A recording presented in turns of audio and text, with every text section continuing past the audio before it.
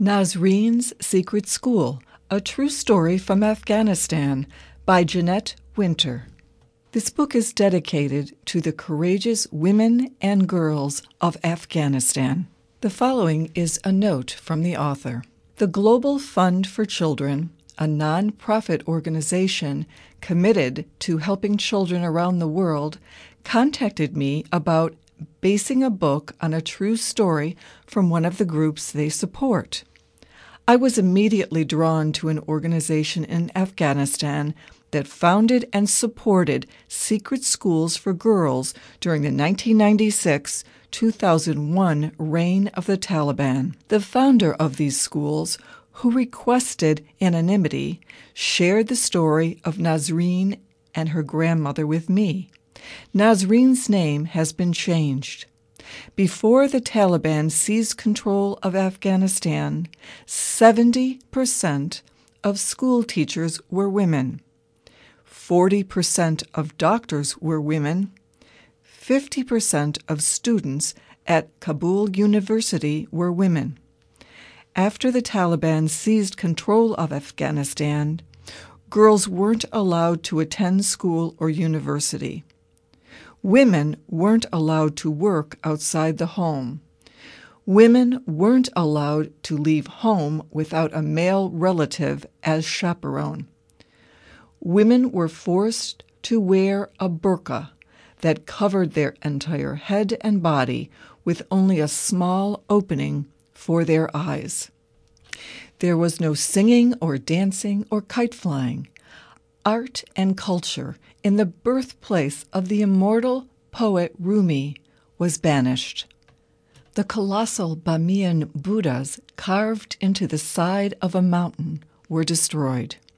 Years of isolation and fear had begun.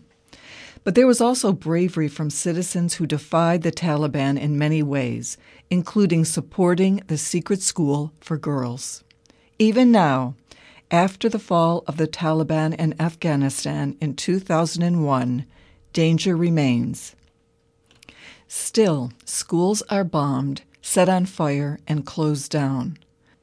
Still, there are death threats to teachers. Still, girls are attacked or threatened if they go to school. And still, the girls, their families, and their teachers defy the tyranny by keeping the schools open. Their courage has never wavered. My granddaughter, Nasreen, lives with me in Herat, an ancient city in Afghanistan. Art and music and learning once flourished here. Then the soldiers came and changed everything. The art and music and learning are gone. Dark clouds hang over the city. Poor Nasreen sat at home all day because girls are forbidden to attend school. The Taliban soldiers don't want girls to learn about the world the way Nasreen's mama and I learned when we were girls.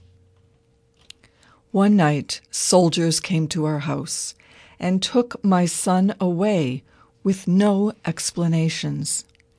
We waited many days and nights for his return. Finally, Nasreen's frantic mama went searching for him, even though going out alone in the streets was forbidden for women and children. The full moon passed our window many times as Nasreen and I waited. Nasreen never spoke a word. She never smiled. She just sat, waiting for her mama and papa to return. I knew I had to do something. I heard whispers about a school, a secret school for girls. Behind a green gate in a nearby lane, I wanted Nasreen to attend this secret school. I wanted her to learn about the world as I had. I wanted her to speak again. So one day, Nasreen and I hurried down the lanes until we came to the green gate. Luckily, no soldiers saw us. I tapped lightly. The teacher opened the gate, and we quickly slipped inside. We crossed the courtyard to the school, one room in a private house filled with girls. Nasreen took a place at the back of the room. Please, Allah, open her eyes to the world, I prayed as I left her there. Nasreen didn't speak to the other girls. She didn't speak to the teacher. At home, she remained silent. I was fearful that the soldiers would discover the school, but the girls were clever. They slipped in and out of school at different times so as not to arouse suspicion.